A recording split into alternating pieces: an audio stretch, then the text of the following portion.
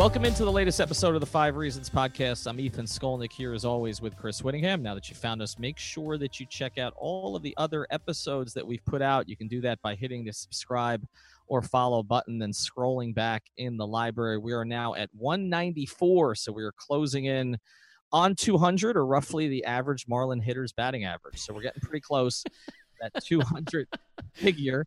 I say that as I'm actually trying to negotiate to get a prominent Marlin or someone who qualifies as a prominent Marlin at this stage on our podcast next week. So hopefully we'll be able to bring you a little bit more Marlins coverage. We've been doing a lot of NFL lately. I went back in the canon, Chris. I don't feel like we've done as many, NFL episodes in a short period of time, in a very long time, probably since the very end of the season. So done a ton of stuff on Josh Rosen. You should check that out. Every pod's different. So not necessarily, if you've listened to the first one, have you heard everything? We kind of, our point of views evolved over time, as they tend to do. That way you can never be wrong.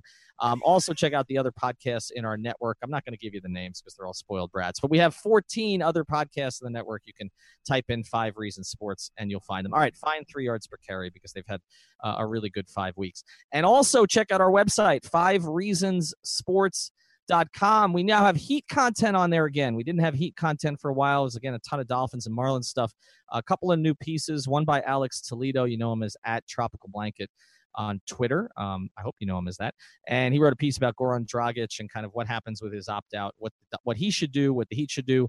And then a new piece out by Christian Hernandez today. You know him as @TheMapleRick on Twitter.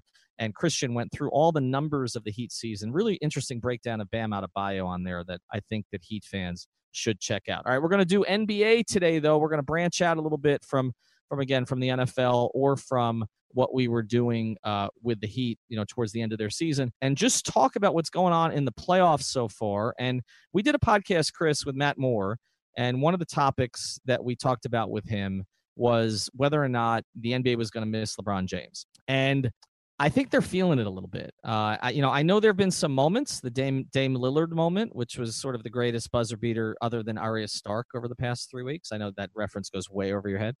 But I get the reference. I just don't watch the show. I know. Yes. I mean, how could you not understand that reference by this point? I mean, you have to be living under a rock. People got angry at me for retweeting the Arya Stark Dame Lillard memes. I mean, look, I understand it. I know the spoiler thing. The same thing's going on with the Avengers right now. I get it, but it's the biggest TV show in the world right now, and it was the most hyped ever episode.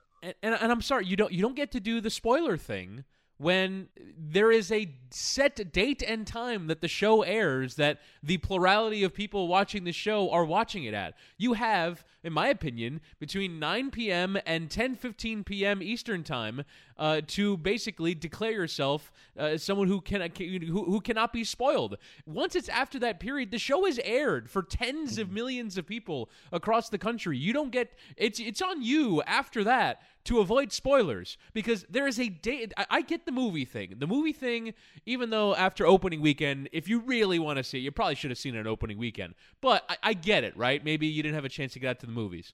But for a television show that airs at a specific date and time, you don't have until a minute after that airing ends to complain about spoilers. That is my thought on television. As much as we've moved to the Netflix and the Hulu and the streaming era where everything is on your time, this isn't on your time. You don't get to complain until a minute after that thing airs. That's my thought. Arya Stark killed the Night King. All right, let's move on to let's spoiler alert.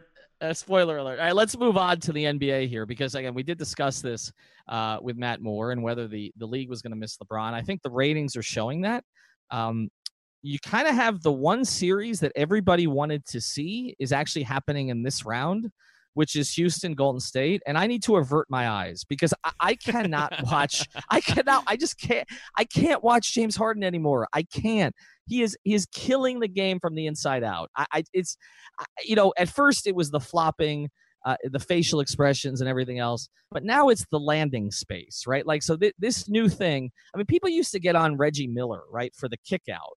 That was Reggie's thing. And Reggie is an annoying personality. He was an annoying player. And yes, I was a Knick fan. So I have no patience in any way for Reggie Miller and any part of his personality, playing style, anything. Okay. But he didn't do what Harden's doing. I mean, Harden is literally like vaulting himself forward and so that has to be his landing space. I cannot watch it anymore. He dribbled 37 consecutive times the other day after he got back in the game after the eye thing. It is just, I'm sorry, it's dreadful. And that's the series. That's the series that everybody wanted to see. I just think that the problem with the playoffs right now is that there's no dominant team because everybody knows Golden State is not right? So it's not even like you're shooting for the juggernaut that you were before. They don't have Cousins. Durant clearly doesn't like his teammates. They're not the. I mean, they're playing Andrew Bogut. They're not the same team that they were before. Okay, they're still great, but they're not what they were. And then you look at the other teams, and I know the East. Look, the East is compelling in terms of the competitiveness of it, but I don't know that we're seeing great basketball right now. Am I being too hard on this? I think you are. I mean, definitely not on the Harden thing. I think the Harden thing, you're perfectly on point. Although it is actually, in my opinion, almost a remarkable evolution of the thought process of a player in a game. Like, I know when I play sports, and again, at a very rudimentary level and a very awful level, but like, I'm just trying to survive, right? I'm just trying to like live on instinct and live off, and I imagine a lot of athletes are not. Oh, I mean, obviously there is a high level of scheme and thought that's put into it, but it's kind of executed via repetition, right? You do it in practice enough, you do it in games enough that it becomes muscle memory. And in the end, a lot of this is muscle memory. But for James Harden to have not only gotten to a stage where he is this good at basketball, that good at driving to the rim and finishing, driving to the rim and putting up floaters, from shooting threes, from doing step back threes, just the skills alone are incredible. But to then have elevated his game to a point where he is now optimizing his game around getting calls, it's actually incredible in my opinion, like in terms of the skill required to do that. Now, do I want to watch it? No, I don't. And I've kind of had this thought about Houston for a while, particularly when they stopped playing with pace. And some of that is to kind of figure out how to neutralize Golden State. Some of that is so that James Harden's not exhausted, so that Chris Paul doesn't get hurt. But once they stop playing with pace and they kind of become almost the antithesis of what a Mike D'Antoni team should be other than the shooting of the threes, it's very difficult to watch. And so I understand now that element. But if you believe Golden State to be vulnerable, which I don't, I mean, even understanding that they're playing, Andrew Bogut, and I mean they're players like Alfonso McKinney that are getting minutes. Their bench isn't any good, but their starting five is still excellent. Their starting five of Green, Durant, Curry, Thompson, Iguodala, when they play together, they're superb. They're basically just trying to survive bench minutes. And Kevin Durant, I think, is playing really well at the moment. He was quoted the other day as saying, "I'm really enjoying this shit right now. That like this is the part of the year that he's enjoying." I don't really think that Golden State is that vulnerable, and I think a vulnerability will come next year, obviously, when I think Kevin Durant is going to go. But I think this is kind of what the NBA is going to be. I do think that the NBA is kind of going to have this better balance of talent. But the thing is that while we've long longed for that in terms of having some variability in who wins the championship, it doesn't really have that gravitas in a way that Cleveland with LeBron, Miami with LeBron, Golden State, the Lakers with Kobe. There just aren't. I think that's what's missing, is there aren't teams that feel like, oh, this is championship caliber. And maybe as the games go on, it will start to feel like that. But even the Golden State Houston thing, because of the varying distractions in it, it doesn't really feel as momentous as it should. And I think obviously when they play the Sunday afternoon game, a lot of people are watching, and it was the most watched viewed second round game for a long time on ABC. But it just still doesn't feel like it has that gravitas. Like, oh no, the championship is being decided right now. And I think it's going to take some of these teams and some of these stars being in our lives for a long time before it starts to feel that way. Well, I think it actually would have been better for the league if some team in the East looked like a complete juggernaut. Because at least then there would be conversation about a team in the East that could really push Golden State. Like you said, they're still great. Okay, I'm downplaying it a little bit because they're not. It's again like covering those Heat teams. Like, one of those Heat teams was great. Like the 2012-2013 team. Like there's always one team in there, and this isn't that team for Golden State. No, it was damn good. I mean, it was a little bit of a weird season, right, because the lockout and everything. But it was, that was a damn good team. But this Golden State team is not going to be known as the best of the canon, right? Like it's not. Okay, it's if they win a title, it's going to be known as the year where Durant walked. Okay, after he won a title. So what I think was necessary was some team in the Eastern Conference to look like it had its shit together to such a degree that we could start having a conversation about whether that team can push Golden State. And I just don't see it. I see 4 kind of evenly matched teams for playoff basketball. Milwaukee and Toronto were the best in the regular season, but we always felt, and I felt, that Philadelphia and Boston might have the most talent, right? Just individual talent. And so I think what's happened, and you've talked about this, is that there's certain players that are playoff players and talent kind of wins out.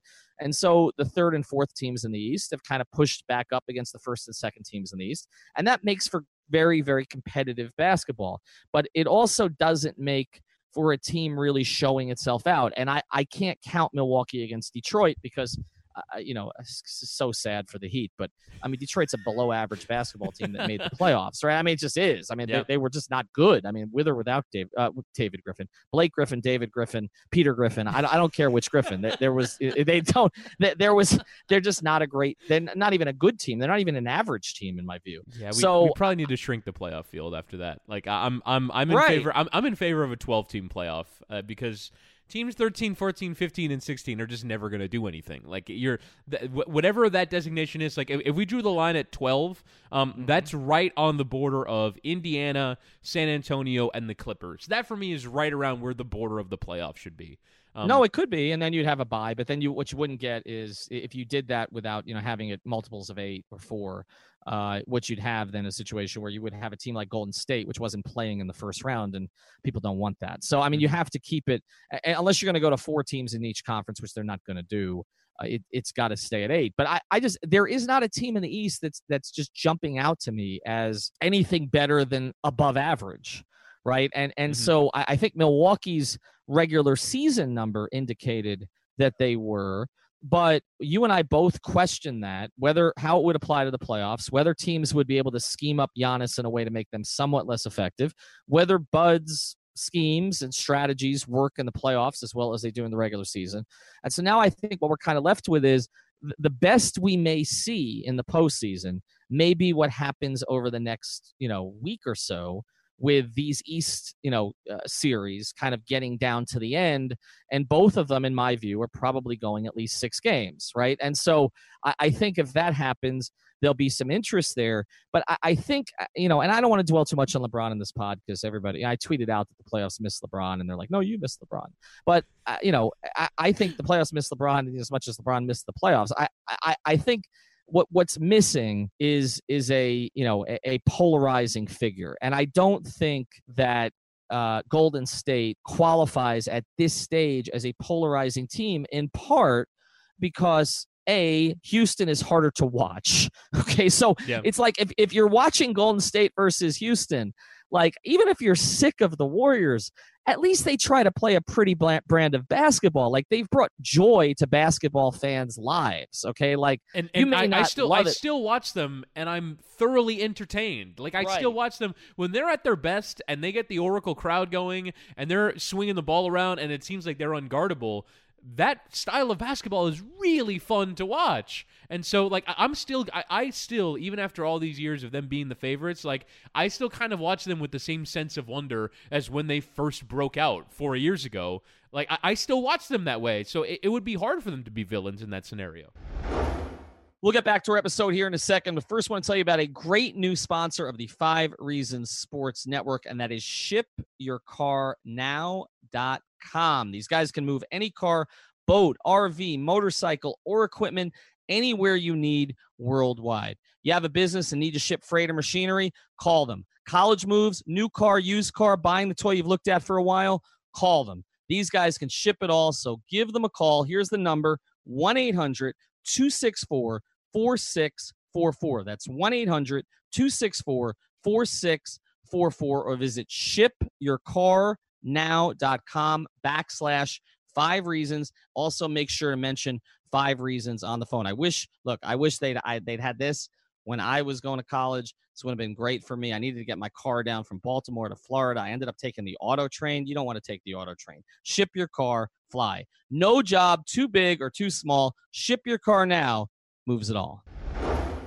I think Houston are the villains. I really do. I think if there's a team that are unlikable, it's them. Houston and Philly. It's them with the fouls. And also, I mean, this whole thing, we can talk about it, this dossier that they compiled of, all the points that they missed out on a year ago because of the fouls and drawing all these conclusions. I mean, how much do we have to work the refs? It's so obnoxious to me how much the game becomes about the officiating. And I get it. I mean, Daryl Morey is very much a Moneyball type of executive. He's looking for advantages in every margin, which is why Houston does what they do, as unaesthetically pleasing as it is. They work every advantage that they could possibly get. And look, James Harden swinging his feet 4 feet ahead of where he had initially jumped is an advantage that they're trying to gain and trying to work this game. But it's unctuous. It's really unctuous to constantly hear the complaints about the officiating when James Harden gets so many calls, and then when Draymond Green not only has a go at Houston, but then has a go at ESPN hosts for basically criticizing Draymond. Wait, you complain about calls too? There is no team that complains more about calls prior to this round than Golden State did this year. Right. The number of Kevin Durant being on a regular season game suspension for the number of techs is ludicrous. Like, you're the biggest stars in the league. You're the best team in the league. Why are you complaining about the officials so much? I'm so tired of teams, when they lose, going to the officiating and complaining about officiating. And I get some of the gamesmanship about working the refs and trying to get, bend it in their favor. And look, that call can be the difference. But you can't make the argument when you didn't play well enough that the officials swung the game against you. And that's really what it comes down to in sports. Like, I get the moments like the New Orleans one, where New Orleans played well enough in the NFC Championship game against the Rams to win the game, and maybe they didn't take their chances in the second half, but they played well enough to win the game, and a pass interference that was blatant to everyone, a single call, but this thing where, because they didn't call a minor graze of the elbow on a James Harden 3, like, I don't want to talk about that. I really don't. I want to talk about basketball, and it's just so annoying to me how much the conversation Houston has made this about the officiating. Thankfully, it died down after game 2, but like, when Scott Foster being assigned to a game is a big deal, and like one of the biggest deals we've had in the playoffs so far, like, that's the opposite of interesting to me. Yeah, and it takes a lot for you to bring out the word unctuous, so I'm glad we could add this back to the podcast. I think it's been a couple of months. I can't watch them. I decided not to watch the second half the other night. It's not basketball what Harden's doing. I mean, I respect that he's carved out this little niche, but it's just not fun to watch. And so so if they're the villains, I mean, they're not a good enough villain for anybody to care enough. What's frustrating to me is that, D'Antoni's coaching that team, because he coached, a beautiful basketball team in Phoenix. And it's just, I mean, Nash, flying with his hair all over the place, and Marion filling the wings, and Harden is essentially to D'Antoni efficient Carmelo, right? He right. saps the soul out of a D'Antoni team, but he does it so efficiently that you can't really complain about it. Right, but we're far enough along now that, I mean, D'Antoni's now coached 2 teams like this. Like, it's hard to even remember Phoenix, and I give him credit for adjusting, because most coaches don't do that. But it's just really, really difficult to watch. So I think that's kind of where we're at right now. Like, for the NBA to salvage this postseason, in my view, they need these 2 East series to go 6 or 7 games and be compelling at the end, and somebody to be a hero or a GOAT. They need something memorable out of this. I don't know who it's going to be in those series. You have plenty of stars in those series. Okay, not LeBron level stars, but obviously guys on that very next level, whether it's Giannis and Kawhi and Kyrie and then all the guys in Philadelphia. But I do want to go through some of those players. That was one of the sort of the purposes of this podcast. There was a stat that our Giancarlo Navas of Miami Heat Beat put out. Thankfully, he didn't have to spell anything. It was a table. And basically what it showed was what the true shooting percentages were of the biggest stars in the NBA. And then it was like a grid, and it moved itself to show what they were in the playoffs. And it's a really fascinating thing if you can find it. He put it up at GNavis103. I retweeted it from 5 Reasons Sports. And here's the thing that strikes you. Most players get a little bit worse in the postseason, and that's because they're schemed for, the defenses are more committed, etc. It's similar to why our buddy Derek Jeter was always praised for his postseason performances. But if you look at what Jeter actually did in the playoffs, similar to what Dwayne Wade actually did in the playoffs, their postseason numbers and their regular season numbers were virtually the same.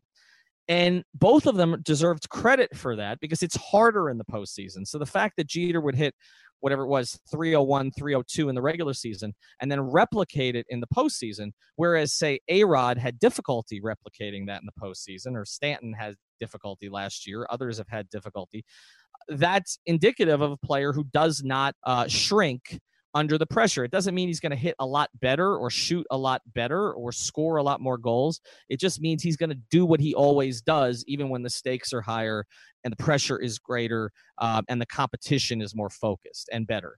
And so I always, gave Jeter credit for that. You were facing in the baseball playoffs all number 1, 2, and 3 starters. You weren't cleaning up against 4th and 5th starters or spot starters or long relievers, etc., as you do during the regular season. So it's okay that most players dip a little bit in the NBA in the postseason. But there are 2 examples that are the counter examples on this, okay, of somebody who gets really, really good and somebody who gets really, really bad. Now, the guy who gets really, really bad is DeMar DeRozan, and he's out, okay? Like, that one is off the charts negative. Like, DeRozan falls apart typically in the postseason. The one who goes the other direction, and I think we need to start saying, is this the best all-around player in the entire NBA, is Kawhi Leonard. His number in the postseason is astronomically better than it is during the regular season. Now, you can put this in some context and say that during his time in San Antonio, he wasn't always the featured option, which made it a little bit easier. But Kawhi, I don't think we're talking about Kawhi enough, Chris. I think there's so much focus on Durant and Curry and Harden, some of the Philadelphia guys, Kyrie in Boston and how they fit, and obviously Giannis as next, and then what Lillard's done. I feel like because he has no personality, because he checked out on the Spurs, because everybody knows he's leaving Toronto probably for the Clippers, we're not talking about Kawhi. He might be the best player in the league right now if you're talking about an all-around player. Yeah, and I've heard I've heard Brian Windhorst mention that he's talked to the biggest stars in the NBA, and it took them a while to really accept Kawhi almost as one of their own, as in this class of player. But we talk about two-way all the time as if it's different than being a great basketball player, that offense and defense are somehow separated into there are great basketball players and there are great basketball players that also play defense. Like, being a great basketball player includes the defending, and I think part of also what's happened with Kawhi this year is that because he... This show is sponsored by BetterHelp. What's the first thing you'd do if you had an extra hour in your day? Go for a run, take a nap, maybe check the stats of the latest Miami Heat game? I've got a better idea. A lot of us spend our lives wishing we had more time. The question is, time for what? If time was unlimited, how would you use it? The best way to squeeze that special thing into your schedule is to know what's important to you and make it a priority. Therapy can help you find what matters to you so you can do more of it. I've benefited from therapy. I went through some life changes, major life events, had some difficulties, wasn't a believer in therapy, but it helped me and it can help you also. So if you're thinking of starting therapy, give BetterHelp a try. It's entirely online, designed to be convenient, flexible, and suited to your schedule. Just fill out a brief questionnaire to get matched with a licensed therapist and switch therapists anytime for no additional charge. So learn to make time for what makes you happy with BetterHelp. Visit BetterHelp.com/Miami Heat today to get 10% off your first month. Again, that's BetterHelp, HELP.com/Miami Heat. Only played 60 games in the regular season, not because he was injured at any point, but because they were so committed to a resting plan with him. It's hard to consider him in that upper class when you're not playing, you're not doing it every single night. Now, I'm kind of the opinion that 60 should be the number of games that the NBA plays every season, and that would be more right, and maybe you could have more performances like the one that Kawhi Leonard's given us, but I'm right there with you. I mean, we saw it firsthand in 2013-14 what Kawhi Leonard did to the Miami Heat. He absolutely shredded them. And I think, and Kawhi Leonard, by virtue of what happened afterwards, was kind of on his way a little bit to what we talked about with Dwayne Wade, where he won the one championship fairly early in his career. It was his third season in the league, and it wasn't really expected that he was going to be at that level. And then from then, because of what happened circumstantially, because of what happened with the injuries, and that crazy year that he had, 2017-18, I think there was a risk that maybe he was going to drop out of that class a little bit surprisingly when he still had all the same skill sets that made him this elite and incredible and efficient and defensively strong basketball player. But I do think that there's maybe an outside shot of him staying in Toronto for this reason. they figured out a way to optimize his season for him to be able to play every game in the postseason, for him to be able to stay healthy.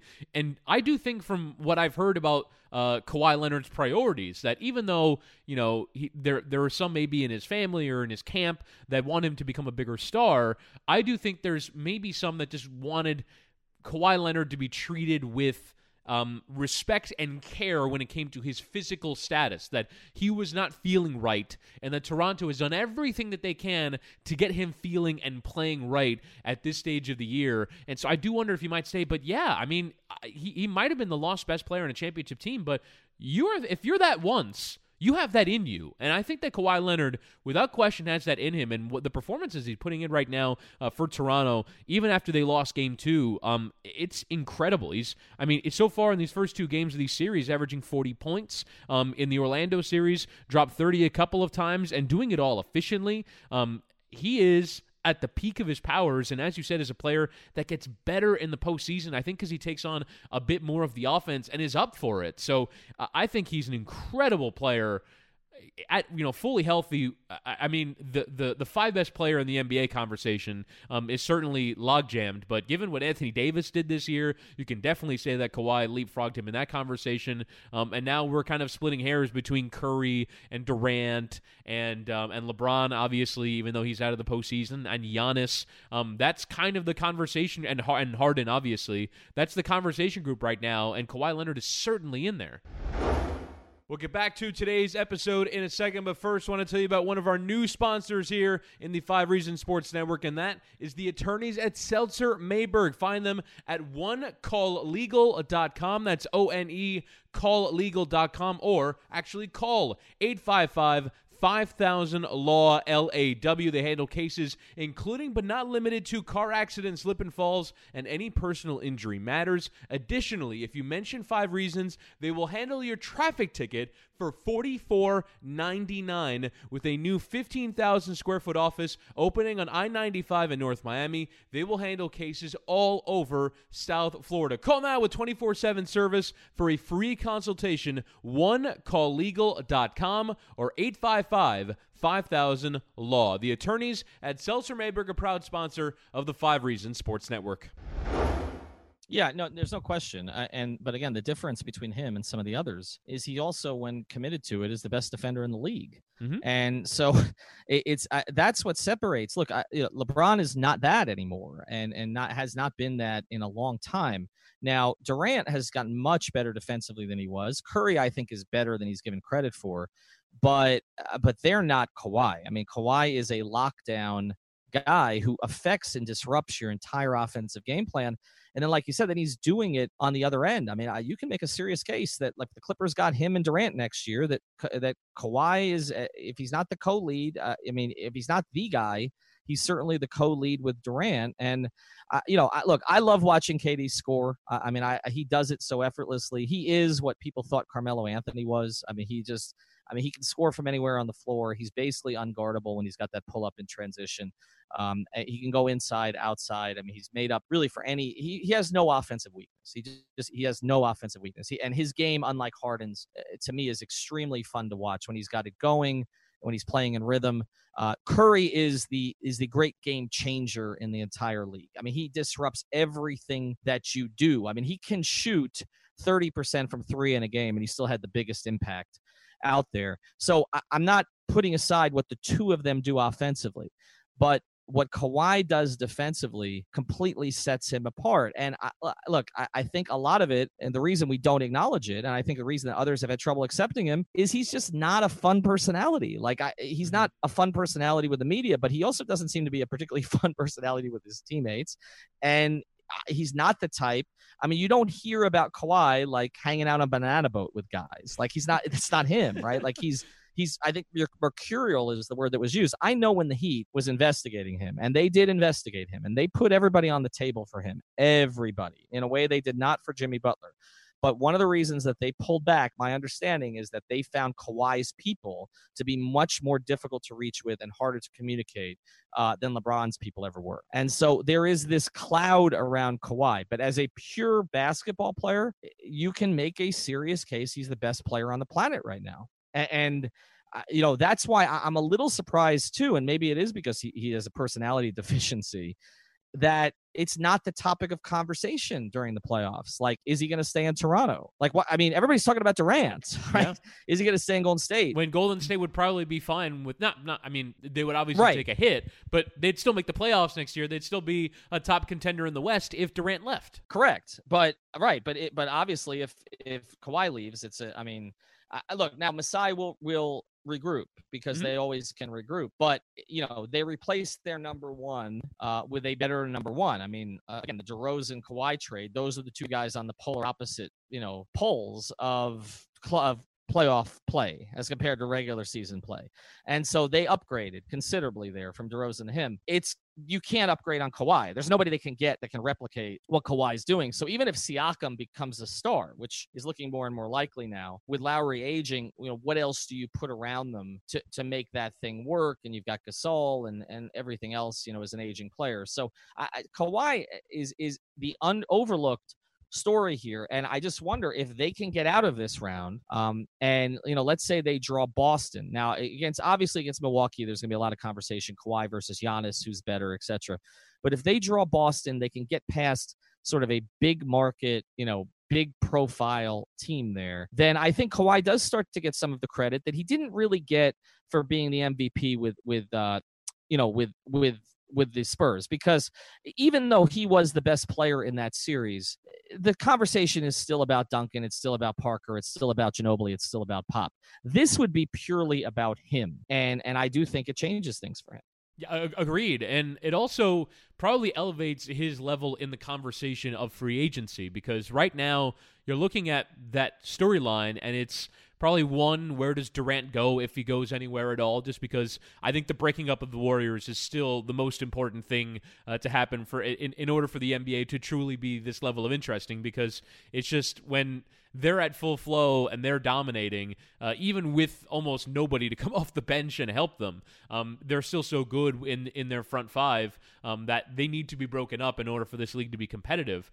So I still think it's number one, but I would say right now the second storyline is, can Los Angeles find someone to have as a running mate with LeBron James with their second max salary spot?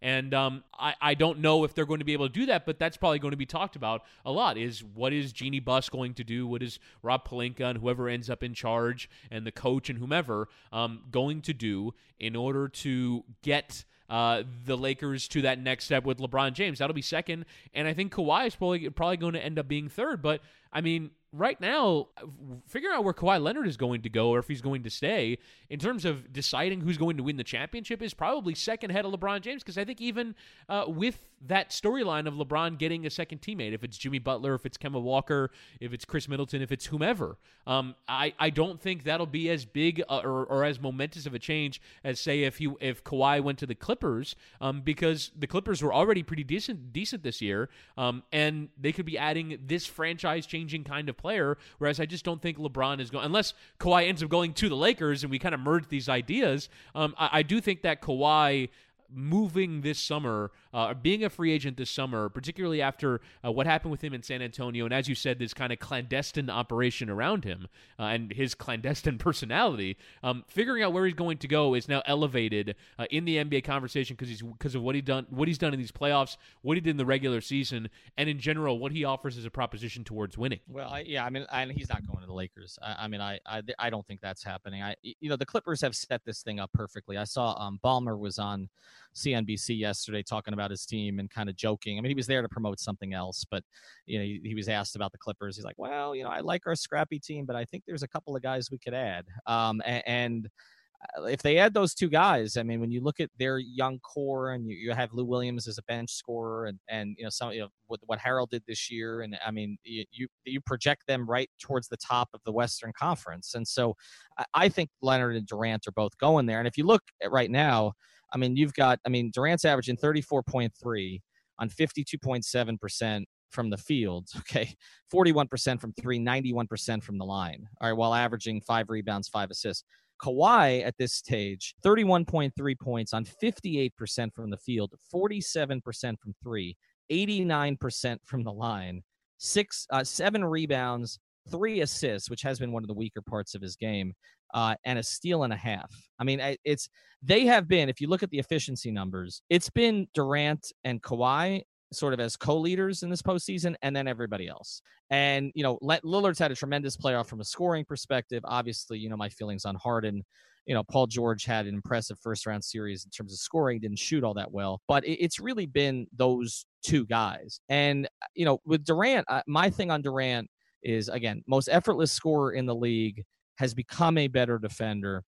But it's just so hard to separate, Chris. Like, I can't, because sometimes they look better when Curry is their engine. In fact, not just sometimes, a lot of the time. Yeah, and when he doesn't play, they're not entirely the same. Right. So I don't. It's just the structure of the way that they play, the way that he again bends the defense. It just makes it very hard to sort of put Durant over Kawhi. When you look at Toronto and you say, all right, you've got Lowry, who, excuse me, as we know, is not an elite playoff performer, a really young, very skilled player in Siakam, and then kind of a lot of parts, right? I mean, Marc Gasol is not the Marc Gasol that we knew. Ibaka, I don't think, has looked very good of late.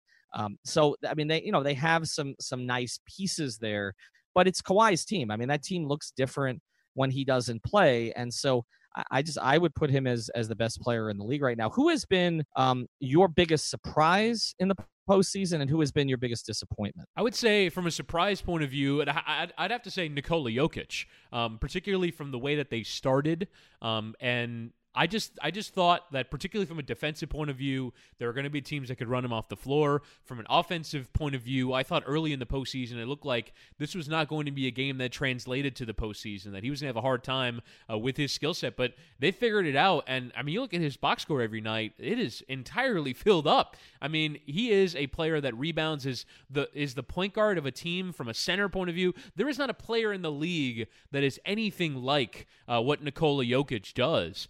And so the fact that it's working to this degree, the fact that they are in the second round, they got past San Antonio, and I think they're going to go on a long series here with Portland. And if they get to the conference finals, I mean, that's a player that, albeit the bracket kind of ended up in a very nice way for them. If they ended up, fourth and playing Houston the first round, you wouldn't imagine that they were here. But the fact that they won so many games in the regular season, that I thought he was a more regular season player than playoff player, and I think it's working really well for him and for Denver right now, even after losing at home to Portland. But I think that series will be another long one. Now, in terms of disappointments, I don't really know if I have too many candidates here. I think Embiid has been a little bit of a disappointment. He comes up with a big play at the end of that Philly game, but at the same time, I think he's playing through injury, and probably a fairly significant one right now, and probably played a few too many regular season games. His counting numbers look fine, but I mean, in terms of, it takes too many threes. He averages 3 threes a game and shoots them at 21%. His efficiency overall isn't good enough for a player of his skill. And what we've seen at times from him in the regular season, I mean, Joel Embiid in the regular season was dominant for large stretches, and yet here we are in this postseason, and it just hasn't been good enough. And you referenced earlier that graphic from G that went pretty viral. I didn't realize that it had to that degree. But yeah, so you look at Embiid's numbers; they go off a cliff in the postseason. He's around 58.5% true shooting percentage, and it's around 53.5% 53.5% in the postseason. So it goes down significantly, and he's got a lot of figuring out of the postseason to do. And I think obviously the team dynamic in Philly doesn't help things, which is with as much as they're trying to figure out their right combination of five and how it's going to work. There are usually 2 or 3 guys, and even like I've noticed it with Golden State too, when Curry has it going or Clay has it going, like they went 4 or 5 possessions the other night where KD didn't even touch the ball, and that happens even more so in Philly. Not as much of a sharing offense as Golden State's is. I think overall that dynamic is hard to figure out, and Embiid is kind of a bit lost right now, particularly because of the way that the injury is affecting him. Yeah, I think Embiid's a good candidate. I'm looking at some of the numbers of some of the prominent players in the league, and it's funny because it does look like most guys have actually showed up this year, or had moments. I mean, you look at the top of it. To me, the big breakout is, you see stars emerge in the playoffs. I mean, Pascal Siakam's a star. You're talking about somebody who, shooting 53% from the field, 39% from 3, averaging 23 in the playoffs while giving you 8 rebounds and 3 assists. I mean, these are Anthony Davis numbers. Yeah. that he's putting up right now, and nobody projected this for him. I mean, he's outscoring Steph Curry in the playoffs. It's remarkable. Masai is just tremendous. I mean, I'm a huge fan of what they do in Toronto, but nobody projected him as a frontline guy. They thought that he would be, a really good, a high-level role player, but he's right there. I mean, the names of top scorers in the postseason are Durant, Kawhi, Dame, Harden, Paul George, Giannis, Siakam, Curry. Okay, right. That's the company that he's keeping right now. To me, he's the big plus. I'm gonna go outside the box. I don't think it's just Embiid. I just want to see more. I know he's shooting 65% from the field. It's hard to complain, but I just feel like there's more to Ben Simmons' game that needs to be unlocked, and you just don't see it all the time. And maybe it is the shooting thing or the fact that he won't even attempt one or make anybody pay. But sometimes I look at him and I feel like he should be the best player on the floor at all times. He has the skill set to do it. And sometimes he just sort of disappears a little bit. So that's been, to me, Philly is I know that, they won game 2. They may win this series. I was a little more up on them than, say, Matt Moore was when he was on the podcast. But I feel like they're less than the sum of their parts still, and so for them to be greater than, because you can't count on Embiid to play game to game at this stage, Simmons has to be great, and he just goes through stretches sometimes where he's not.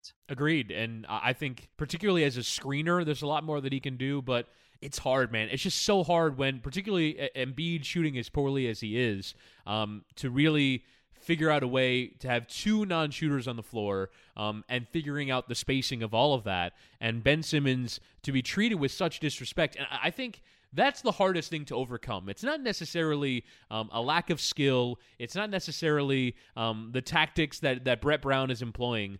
It's when another team is disrespecting you to such a degree, they just give you 10 feet. And they're saying, we're not scared of you in this arena, in this area. I think that's really hard for a player to overcome, particularly when you'd imagine he's trying to figure this out. I mean, you'd imagine there's a lot of work over 3 years being put into his jump shot, into his free throw form. I mean, he's a professional basketball player that just can't shoot.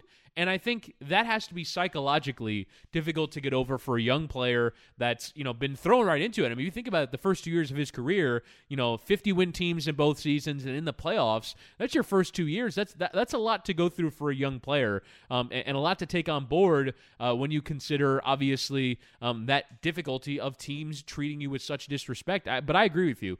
I think his best work has been done as a screener and then receiving the ball on the roll. And I think that Philly would be wise to use that more, but just in general, the team play from them is hard to figure out because they have so many mouths to feed. I mean, if you think about it, on any given possession, you can run action for J.J. Redick to get a wide-open 3. On any given possession, you can run action for Joel Embiid to work on the post or Jimmy Butler to get a shot, which is what they've been leaning on, and fair play to him at the end of Game 2 for basically winning that game, sort of with his own isolation game. But Tobias Harris has a lot of things that he can do and can go to work, but he's kind of relegated to 4th or 5th option on this team because of what J.J. Redick can do from 3 and how much a lot of the movements and the screens are kind of favored for him to get open looks. So it's a really hard chemistry to figure out, and Simmons has kind of been placed in this role where he's kind of meant to be the lead of all of it while also being treated with disrespect by his opposition. It's a lot for one player to take on board,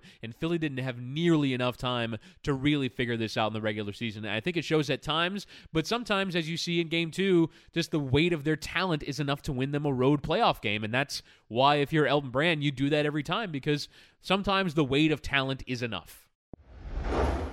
We'll get back to our episode here in a second, but first, we've had a lot of inquiries about how you can contribute to the 5 Reasons Sports Network other than just giving us money, which we'll certainly take, or being a podcaster, and I have too many bad ones already. So here's an idea if you want to get involved with us, and it goes beyond our new website, 5reasonsports.com.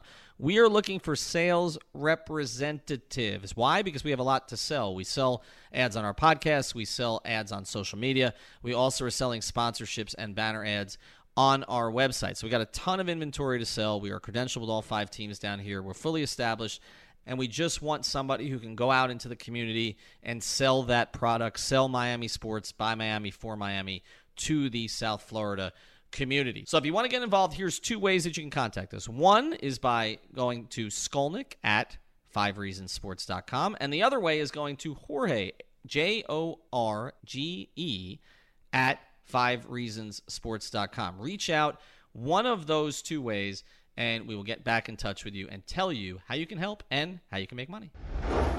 We'll get into more stuff on the NBA next week. Also, obviously, we're going to try to do a little bit more on the Dolphins and Josh Rosen. We got a couple of guests that we're trying to line up we think will be interesting for you. Also, check out this feed. I am going to be out at the Canelo Jacobs fight this week. Check out our Out for the Count podcast. Those guys do a great job. Vic Bermudez knows everybody, the host of that podcast. In fact, he put something on his IG page where Canelo basically punched him in the back of the head walking by him yesterday, which is the ultimate sign of respect. Not sure that's the guy you want to get a punch in the back of the head from, but it does tell you that our hosts of the Out for the Count podcast are very respected in the business. So I'm going to do a little boxing with him out there, not actual boxing, but boxing podcast stuff. So be sure to check that out on our feed and check out 5reasonsports.com.